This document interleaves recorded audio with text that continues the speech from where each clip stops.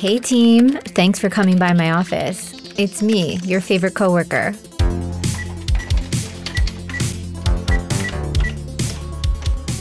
Hi team, we have a special guest in the office today. We're going to hear a side of a story you haven't heard before. It's about a pivot and what it takes when you're feeling inspired to truly change your course. How a passion for fitness turned a lawyer into a Pilates guru.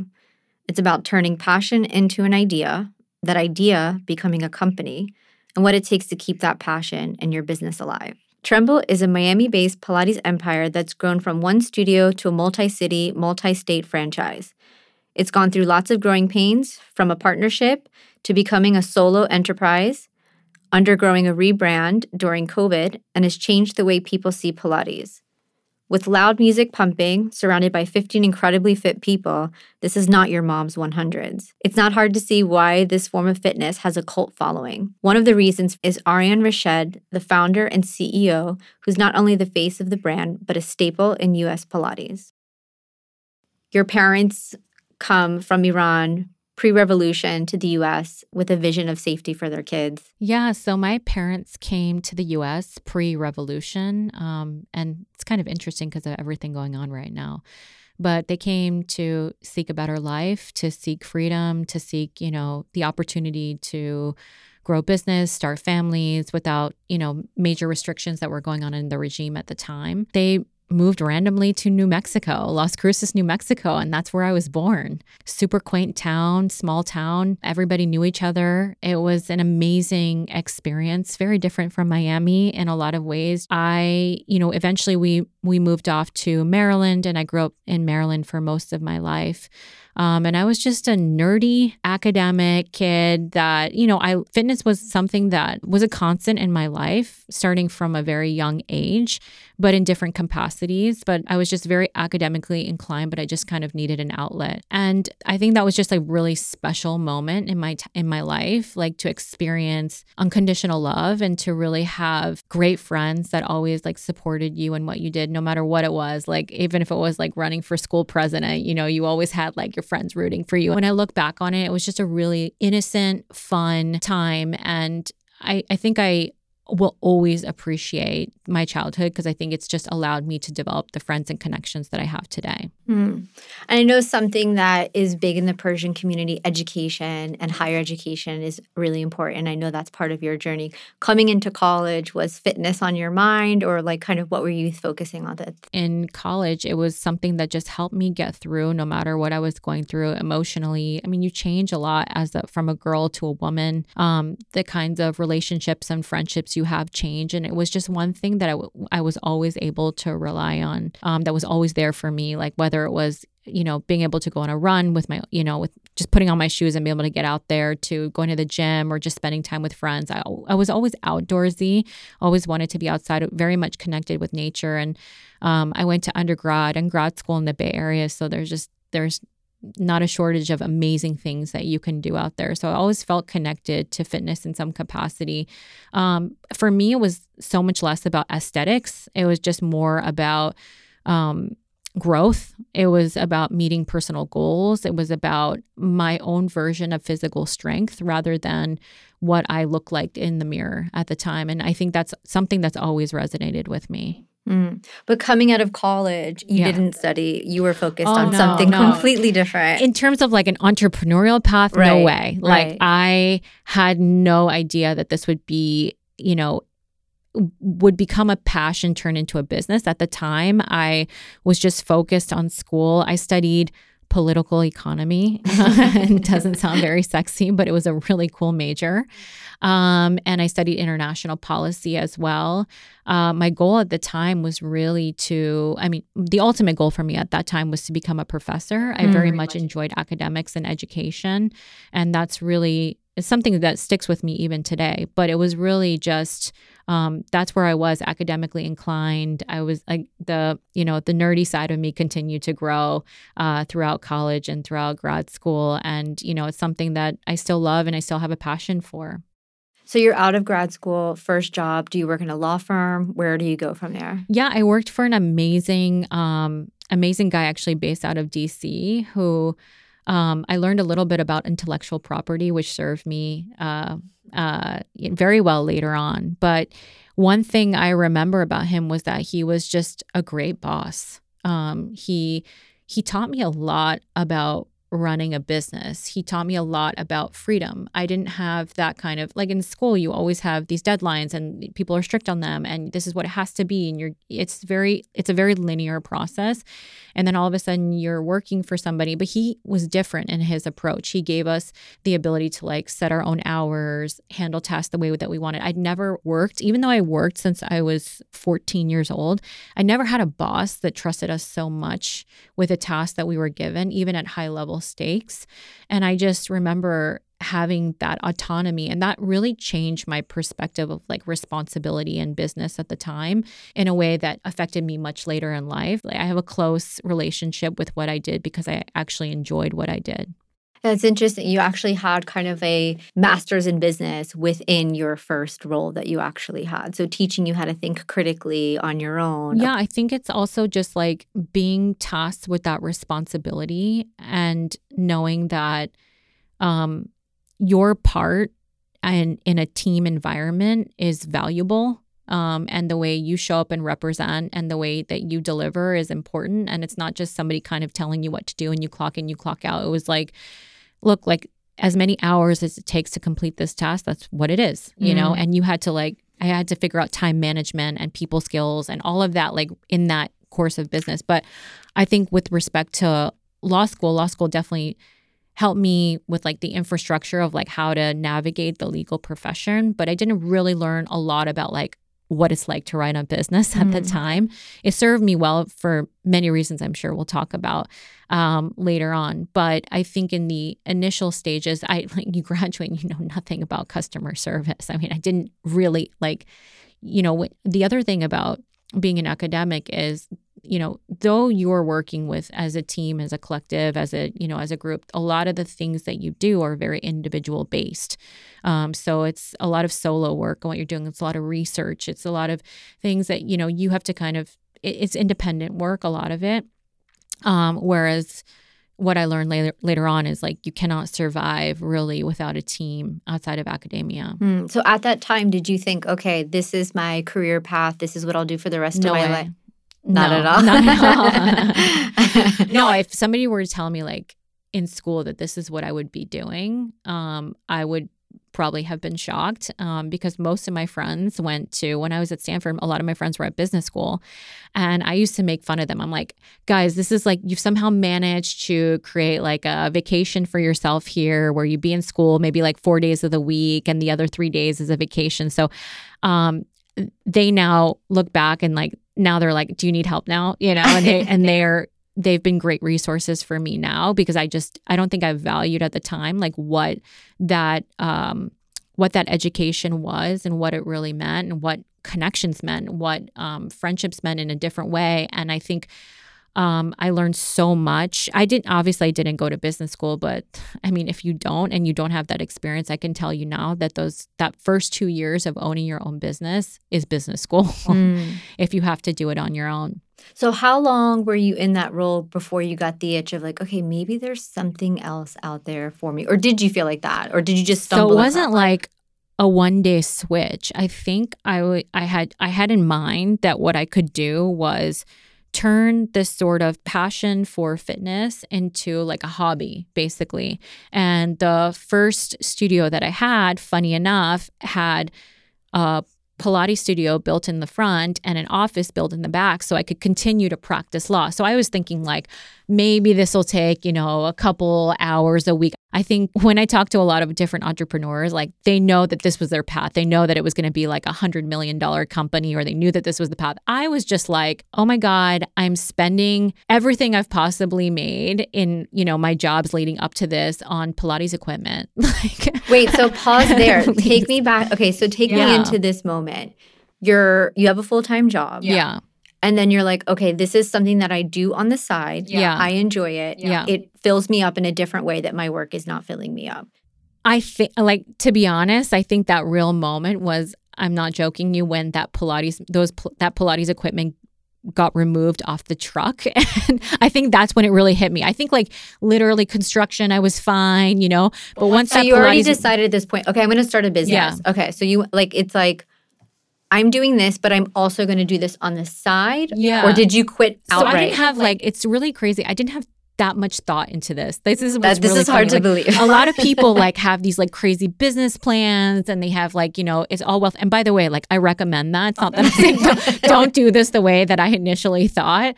I didn't have a tremendous amount of thought on whether or not it was going to be successful and how far I could take it, because I don't think I really knew what I was getting myself into. Share this with my friends, share this with a smaller community. I don't think I had the vision of growing it, or I think at the time, all I thought was it would be really great if I could just make my money back on this, in terms of an investment. And I don't think I really had an eye. I definitely didn't really know anything about customer service at the time. I think what the law teaches you a lot about is what's right and wrong, what's fair and unfair. It doesn't really teach you about the subtle and very important nature of customer service and client relations. And so I a lot of that I had to learn on the job. But I think there wasn't I think there was a moment where I was oh, okay, this is going to be something, But even then, I think when clients started coming in, I think that's when I really felt an obligation to the community, an obligation to serve people, and to make a difference. But I again didn't have that much bigger vision set from the beginning. And I think just going back to what we were talking about earlier is, I think coming from, a family of immigrants whose sole purpose is just to provide and make it and have safety and security, it's kind of a scary thing, because entrepreneurship is, doesn't provide that at all points, at all times. And so you go through a lot of ups and downs, and it's not a linear path. And I think a lot of, immigrant families want that linear path just solely for the security purpose and safety. I think it comes from a good place, but it's a scary thing to step out and lose everything you've built, because so much of that was taken away from you in some capacity when you come to this country for opportunity and freedom, and, you want to maintain and preserve that. And so I think a lot of that, my friends that I went to law school with were okay, sign us up for the first class, and that was really cool that I all of a sudden had and I did have a lot of friends that came out and said to me, oh, I wish I would have done that. I wish I would have flipped into my passion, or, gone for something. People tell me that still today, that they wish they would have pivoted in some way, but I never think it's too late. I just think it's a timing thing. So take me into the one studio, you're full in, 100%, you're now officially entrepreneur. It was interesting. There was no boutique fitness around at the time. It was just kind of starting. It didn't have, it was 2000. I mean, when I decided, it was 2012. And then when I first opened, it was 2013. And there wasn't a lot of boutique fitness around in the block. Now you see a ton of it everywhere. The whole model has changed away from the, there's now compliments to the gym industry, but there's tons of boutique fitness around. It really changed from the first few years. But that first year was just boot camp 101. I had no help from the outside. I was just trying to figure out things, literally trial by fire. That's just what it was. I would fail, and I would fail fast because I felt it was important. I would just learn. Ego had to drop. So I know early on you collaborated in a partnership in order to launch the business. And then in time you transitioned into a solo enterprise. Yeah, of course. I mean, I think anybody who enters a partnership enters into it with the hope that it will be successful. And I think for me, so much of myself was poured, and so much of my identity was poured in what I did. And that experience of detangling from something that doesn't serve you anymore it's single, to date, it's the hardest thing I ever went through. There's that voice that speaks to you that says, something's not right, something's not right. And I just didn't want to listen to that voice, because I didn't want to sacrifice what the brand was and what we were doing in the community. And that made me really nervous. But I think the moment that I made that decision was critical, and it was so important for myself, not just for the business, but for personal growth. I finally felt okay, I'm up on my 2 feet. And everything from there, it was, I won't lie to you and tell you that it was an easy process to untangle, but everything after that felt even more authentic to who I was and felt safer and felt like I finally felt like I had a future. Change is scary. Yeah. Change is super scary, and letting go of what you've known to work for you, even if it doesn't work perfect, Yeah. feels safer than the unknown of what you could be doing. And I think it speaks volumes to how brave you are that that's something that you were willing to go through. And hopefully those are like lessons that everyone can take. That's something that I know I consistently remind myself when I'm like, there's something new that I want to try, but I'm like, but it's different. Yeah. And different's scary. Even though different can be good, it can still be really scary.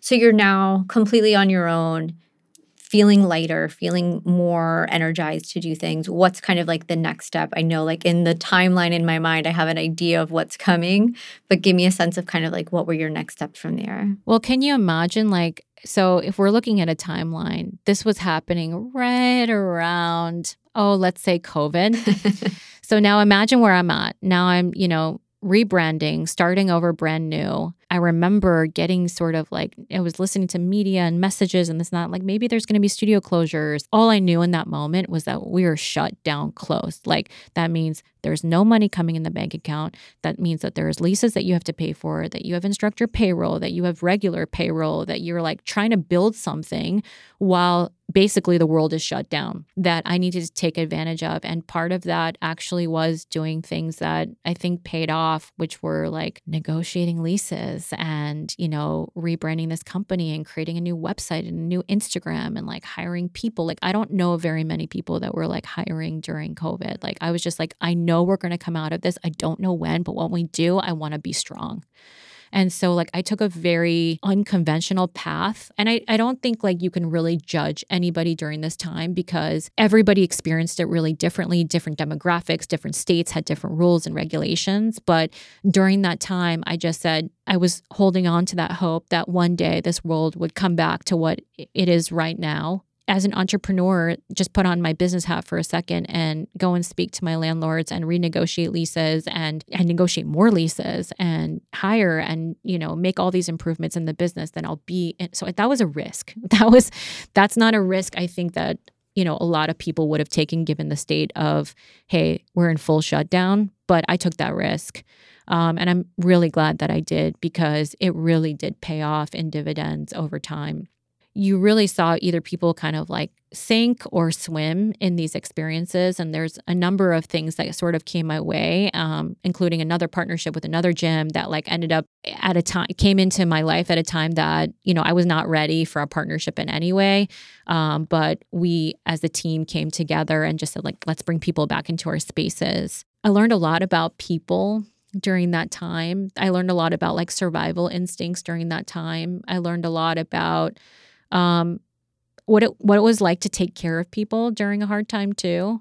I think that's also important. Also, like vice versa, I think that I recognize like courage and bravery and strength in a lot of my team that I haven't had an opportunity to witness that in that capacity. So to have a really strong team at that time who believed sort of in a vision and a future was critical in what we did. And I think they do see the fruits of their labor paying off now. So I think you learn a lot during crisis. I would honestly venture to say I learned more in 3 months of that crisis than I did my entire experience in business from 2013.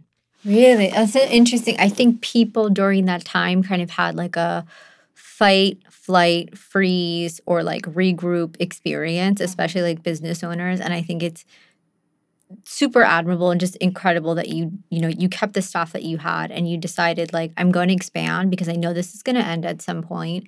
And when it ends, I want people to turn around and see that I've like doubled from the time that they last saw me. And I think that's like a really incredible and really brave way to go about it that I don't think like off the top of my mind, I can't think of a lot of businesses that decided, you know what, like I'm going to take this time to renegotiate leases. I'm going to put myself in a better position coming out of this than I am right now. So I think that just like says a lot. Yeah, and open more stores, I think, during that time. Nobody was doing that. Nobody was going to commercial tenants in South Florida and asking for, a lease. You were their best customer. I was like out there like, hey, you got a spot for me, I'll take it. They're like, everything's empty. You can take anything you want. It. But I really recognize like, wow, this is, if there's any time, it's an interesting time to try to, to level up and think about the future. But at that point, because I think when you're in something that doesn't serve you, your vision is blocked. And I think like when you step out of that, your vision completely opens up. Like, I don't think I ever saw myself as a larger company at the time because I felt like at some point I was going to hit, a wall. And when you think that, then like your vision is skewed. And so I think when I stepped out of that and I was released of, things that didn't serve me anymore, and I was able to like stand up for myself and get out of whatever I needed to at the time, your vision just changes. Like you have a completely different vision for where the business goes. And like for the first time, I saw a company that one that I wanted, the one that I think could grow, and the one that I could think, could be a global brand. But I think a lot of things tend to, taint or block our vision. And there are a ton of external factors, and, some of them are real. They're not just like things that we think in our head. Some of them are real, and you have to figure out how to like navigate that. I mean, the only thing is I think a lot of people say this, that they wish they would have done these things sooner. Do you feel that way? Are there things that you're like, oh, looking back, oh, I would have done this if I, like in hindsight? I think the timing of this, like all how it happened and when it happened was the right time. But I think if I were to give myself advice, like from the get-go, I would say like if something is not serving you from the start, like think about or just step out of it, step out of it. If there's something that's just not sitting right with you, explore that, instead of ignoring it, explore why it's not sitting well with you. Do you think that's more of a trusting your gut conversation or more of a business-oriented conversation? It could also just be cultural. Like I think, growing up the way that I did, it was like, put your head down and work and don't complain, and, everything will be just fine. And I think it wasn't a lot of, voicing your own opinion on certain things. I think there are moments that you have that shape you. And I think there wasn't, coming to this country and be given so much opportunity, you just like don't want to have that taken away in any capacity. So I think part of that was just like, I was always okay in environments where I didn't have, that level of confrontation. And now, having stepped out of it, I've had a completely different experience. COVID's happening. You're expanding. What's the vision? I know since then you've grown quite a bit. As soon as I was out of that and I really just saw, this brand started to become something that people started to relate to it, that it was like fun and kitschy and like just, it was a fun experience. I was happy to see that people related to that. I was also just like super happy to see that like what I thought about people and my clients and like my team, like actually was true. I think it's worth to point out too at this point that the brand explodes on social media. Like it's a very visual, and we'll link everything below so you guys can see it, but it's a very visual workout. The branding is incredible. It's very exciting. It's like the music is loud. Like it has an incredible energy to it. So I think at this point, like introducing that, like the word of mouth has now like quadrupled, right? So you're like exploding on like in a digital sense too. Yeah. And then my vision just expanded from there. I said like, okay, what's stopping me now from being a national company? What's stopping me now from being, setting up as a franchise or thinking about more corporate stores? Like what's stopping me for thinking about, my company Trumbull now as a global brand? And I those experiences early on are critical to how I make decisions today. Like, yes, I do think through them, but I also think about what's holding me back. And if it's fear, then I usually don't listen to it. If it's like something logical, that there's a reason why I shouldn't be doing this and I have to think it through, then yes, of course, I'll listen to that voice. How do you decipher between those two? Because I think that's a very relatable point that you just brought up. It's very hard for some people, myself included at times, to decipher, am I not doing this because I'm scared? Or is it maybe that it's like too big, or I'm like biting off more than I can chew? Like, what does that look like? Well, first of all, it's definitely an exercise. Part of it is listening. Part of it is peeling the onion. So like when you literally dissect it and think to yourself, okay, what is, we often come up with like tangible reasons about why this won't work. And then you're like, okay, is that true or false?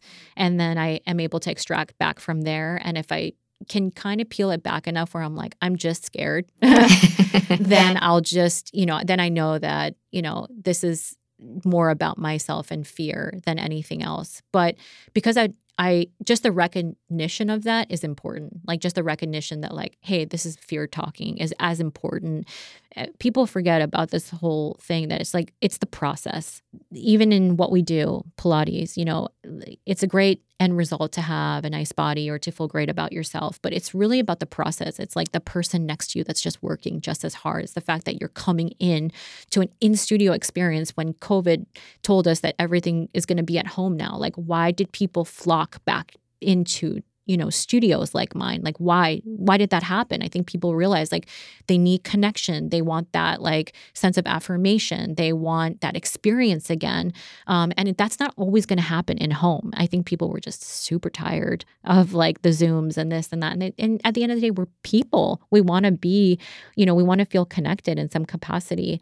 We want to feel like we're important and that we're special. And these things are really important to understanding the psychology of how we operate and why we do what we do, why we take the time to recognize people's milestones, why we take the time to, highlight amazing instructors and clients and what we're doing, why we take the time to remember your name or, something special about you. Like, it's not just like, oh, I've completed this number of classes. It's like, whoa, that first 100 is just...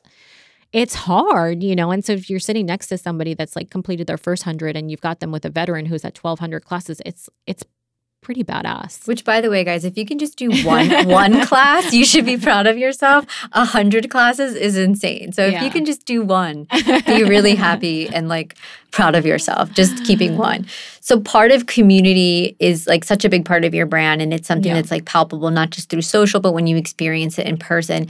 As you have this vision of like franchising, growing to other cities, becoming a national brand, moving into like a global sphere, like how do you maintain that sense of community when you're now like much bigger than you were like many years ago? I think when like my strategy for scaling has been to find operators on the franchise side in particular that are in line with the values, like our core values of our business, and who can really sit in front of me and talk about like why they want to do this beyond numbers.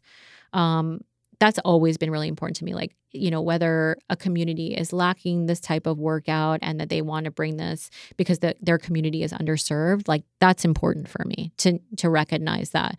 But, I'm looking for people that really understand the Tremble magic and like why it is just not your average Pilates studio. And if they can kind of express that in a way that is in line with what we do, that's really what I want. I could open up anywhere and have any operator take over this business, but that's not really what I want. I want to find strong-minded people that really want to grow the community aspect of what we do and are in line with what we do. I think that's going to be really important. That's the hard part. That's the hard part, to find good people that want to keep the quality of the business the way that it is, because we're South Florida based, but now moving out of this market, quickly. This is what's going to be really important to continue that. And every time, part of that reason was we would have clients come in from out of state and they would just say, I wish I had a Tremble in my hometown. And I would go if it was in my hometown. And I felt it. Like, globally, I felt people were coming in from all parts of the world and different parts of the US. And they really wanted to see a Tremble in their hometown. And I thought, we have a vision to grow a certain number of corporate stores, and we have a vision to bring on certain operators that we think would be in line and maintain quality control for what we want to do. Going back to like that first studio when you're like, hey, I didn't think this was going to be this mega thing, right? I just want to do something that I feel excited about, and I want to contribute to the community, and I want to connect with people around me, and I want my friends to be excited. Do you have like a different vision for it now than you did at that time? 100%. To go from I want to just maybe make back a few dollars I spent here on some Pilates equipment to, I want Tremble to be a global brand is a very big difference in my mindset at the time. And some of that came through experience and some of that came through hard work, like actually doing work on yourself to believe that. I remember people told me that in the early years. People would say like, this can be a global brand. This can be a global brand. And I just would look at them like they were completely crazy. I'm like, what do you mean? Like this could be a global brand? It's also important to say those goals out loud and to believe them and to really like live and breathe by them, because everything I've gone into has seemed like, okay, but I can't do it because it's a scary door and because I don't know enough about it. That's how my brain thinks. I don't know enough about it, so I'm not ready to go into that. I'm not ready to say that.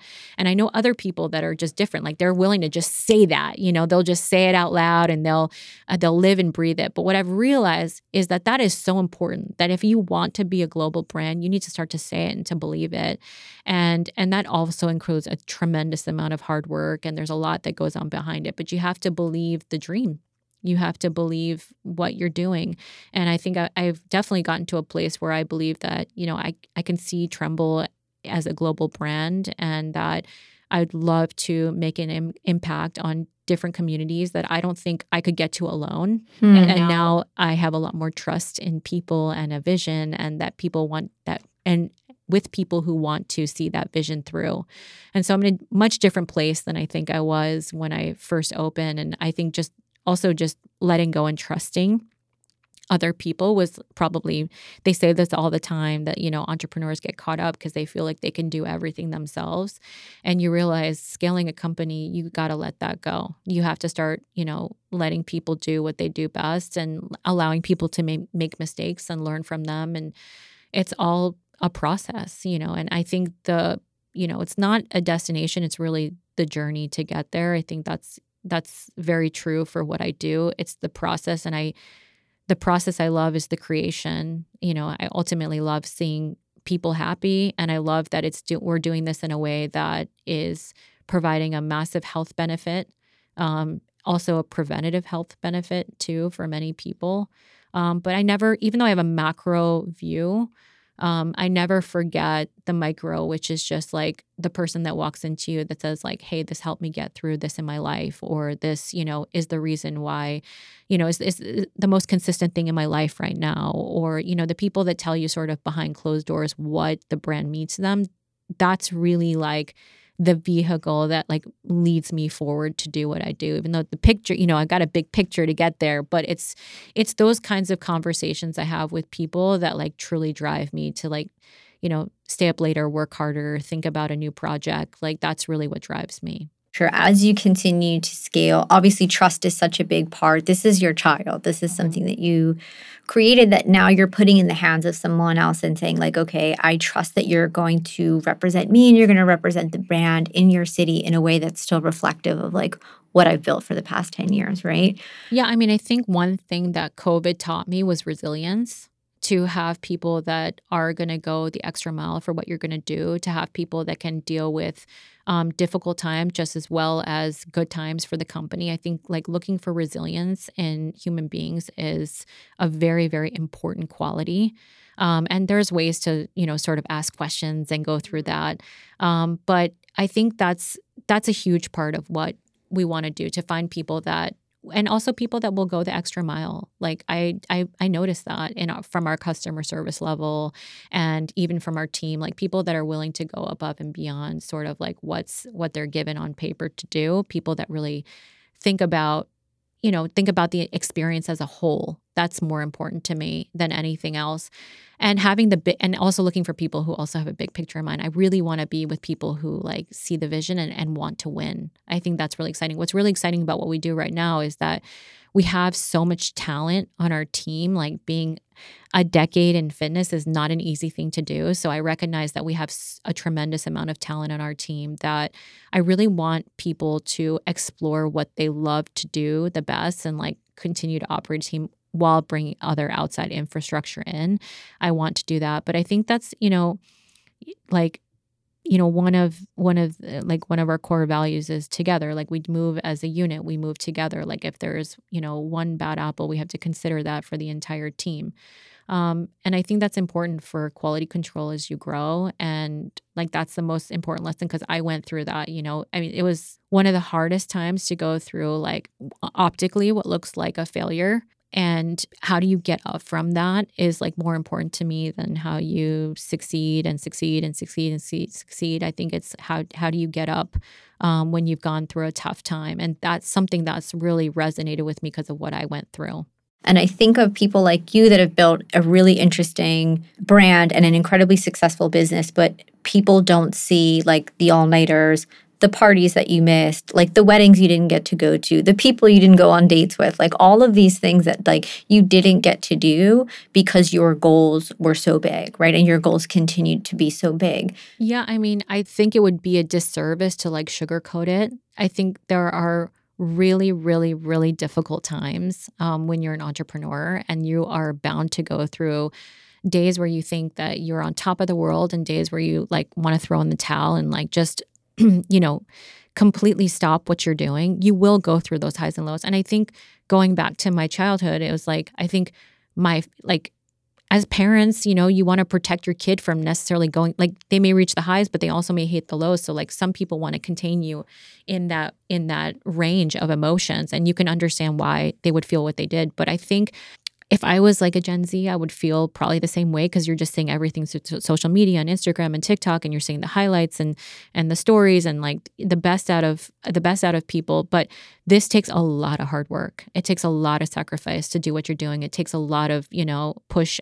Was not somebody definitely growing up that asked for any kind of help. I didn't want any help. I didn't want any support. And the one piece of advice I would say is sit down with people who have done this and who have done it well, and talk to them about their failures and ask them how they got up, and ask them about the down times as well as the good times. It's always great. We were like surrounded by plethora of information of, success stories and how they got there, but nobody really knows the back side of that, the ugly side of that, the legal sometimes side of that. And if you're somebody who is very emotionally invested in your business, like I was, I didn't really create any boundaries. I'm starting to. I'm working in progress. But if you don't create boundaries, you're deeply impacted by that. What seem like typical business problems to people weigh on you on a much bigger scale and a much bigger level than I think most people can understand. Like it can, customer issue can like really just ruin your day because you really feel for it. Or like a legal issue could present itself as like a massively catastrophic issue because it just means so much to you. And so it's important to have boundaries. It's important to be around people who have gone through similar experiences. And like, I think at any level of entrepreneurship, it's always good to have friends, family support, and really sit and listen to people, especially in the earlier stages of business. You just think you're the leader. You don't have to listen to anyone. And I can tell you from my perspective that if you are a leader who doesn't listen, you are going to cut yourself short of a lot of different paths and a lot of different ways to get to success, and can be really tough for a lot of entrepreneurs to get to. I mean, it's one of, I think, the most impactful groups that I'm part of today. I think it made a huge impact on me personally. It's an organization where, you are surrounded around other people specifically who have started their own businesses. So they're not people who have like fallen into something, or maybe they're not an executive of something. They've literally started something from scratch. And so this is really helpful because you hear about, you really talk about what we call the 5%. The 5% is like the top and bottom 5% of your personal and your business life that you probably wouldn't share with the average person. I may not give you the wins, like, hey, we're financially killing it this month, I should tell you about that. Or I may not give you like the losses, of like, hey, I got this really bad employee in this situation. This has been really bothering me.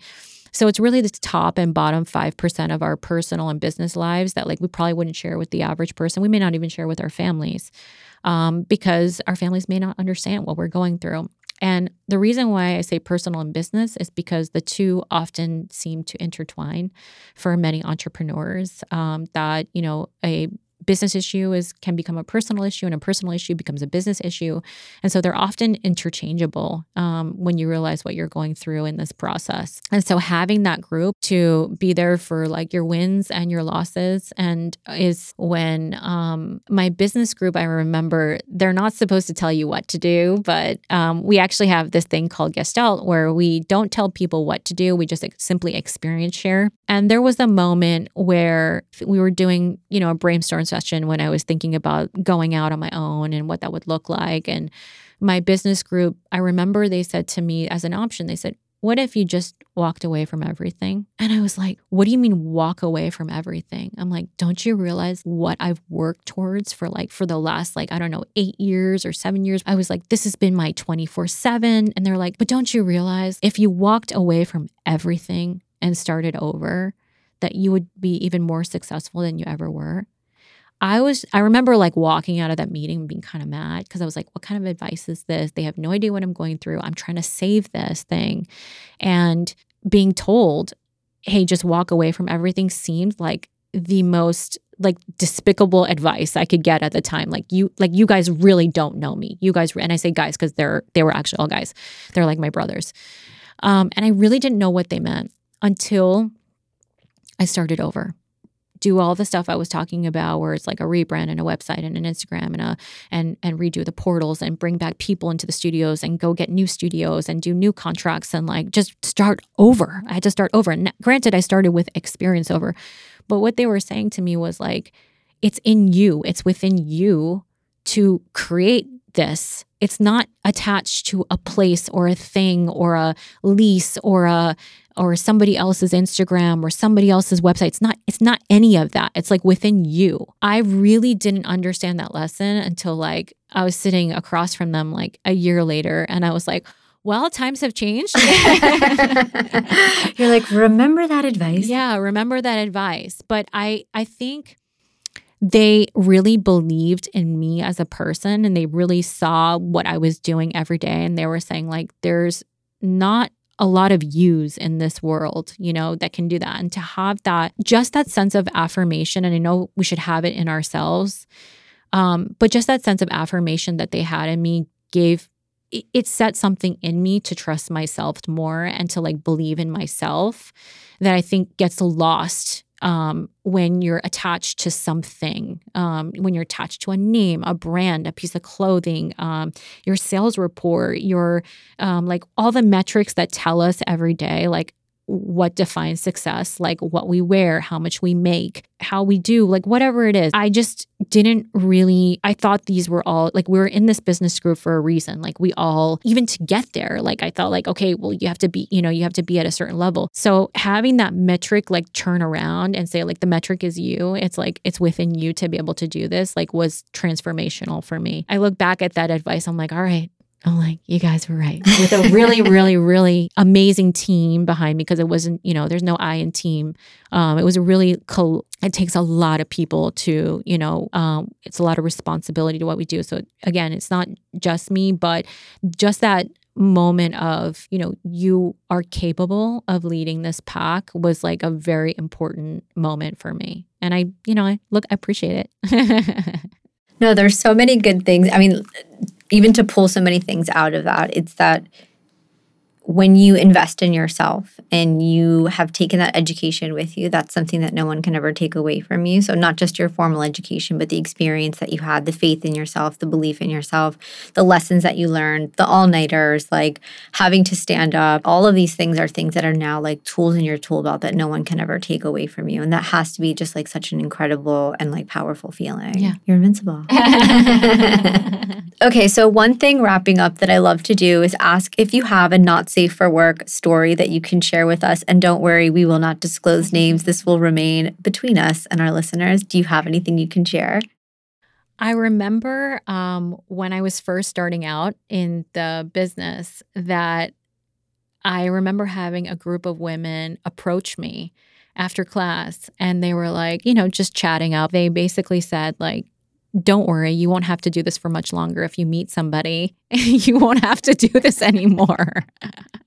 They thought you were just waiting. Yeah, they were just thinking I started the studio to meet the man of my dreams. And that's how it was only that easy. Yeah. They literally thought that, I was going to get swept off my feet and be taken care of for the rest of my life. And I remember turning around and be oh my God, I like my job. What I do.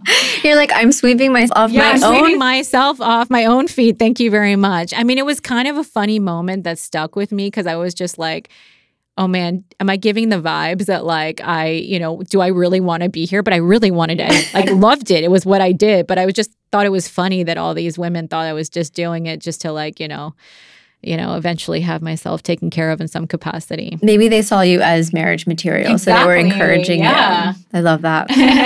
All right. Well, thank you so much for spending your time with me today. Again, I know you are so incredibly busy with everything that you're doing. And thank you for sharing your space and your story. It was so inspiring to me, and I'm sure inspiring to everyone that's listening. All right. Thank you guys for tuning in today. And don't forget to look for Don't Tell My Boss on all of your favorite streaming platforms and social media at Don't Tell My Boss, the podcast. And don't forget, do not report me to HR.